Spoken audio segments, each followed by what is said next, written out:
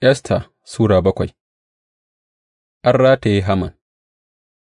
Saboda haka sarki da Haman suka tafi cin abinci wurin Sarauniya Esther. Yayinda suke shan ruwan inabi a rana ta biyun nan, sai sarki ya sāke tambayar Sarauniya Esther, Me kike so? Za a ba ki. Mene ne roƙonki? Ko da rabin sarautata ne za a ba ki.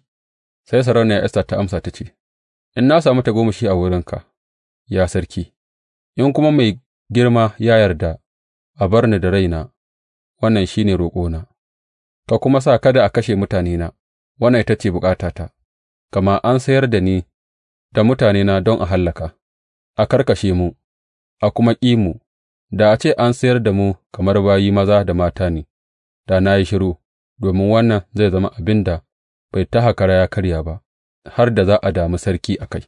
Sarki Artazerzes ya tambayi Sarauniya Esther ya ce, Wane ne shi? Ina mutumin da ya yi ƙarfin halin yin wannan karambani? Esther ta ce, Maƙiyi da abokin gāban shi ne wannan mugun Haman.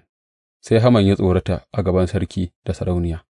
Sarki ya tashi cikin fushi, ya bar ruwan inabinsa ya fita zuwa cikin lambun fada, amma da Haman ya gane cewa sarki ya riga ya yanke shawara a kan ƙaddararsa, ya dakata domin yă roƙi Sarauniya Esther saboda ransa. Sarki yana dawowa daga lambun fada zuwa babban zauren liyafan kenan, sai ga Haman ya fāɗi a gaban shimfiɗar da Esther take zaune. Sarki ya tā da murya da ƙarfi ya ce, Har ma zai ci mutuncin sarauniya yayinda take tare da ni a cikin gida?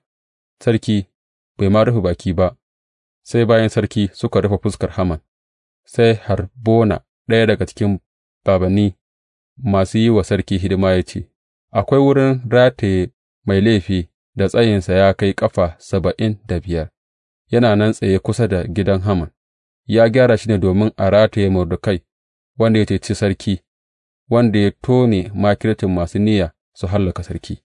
Sai sarki ya ce, Ku rataye shi a kansa, saboda haka suka rataye Haman a kan wurin rataye mai laifi da shi Haman ya shirya saboda Mordekai. Sa'an nan sarki ya huce.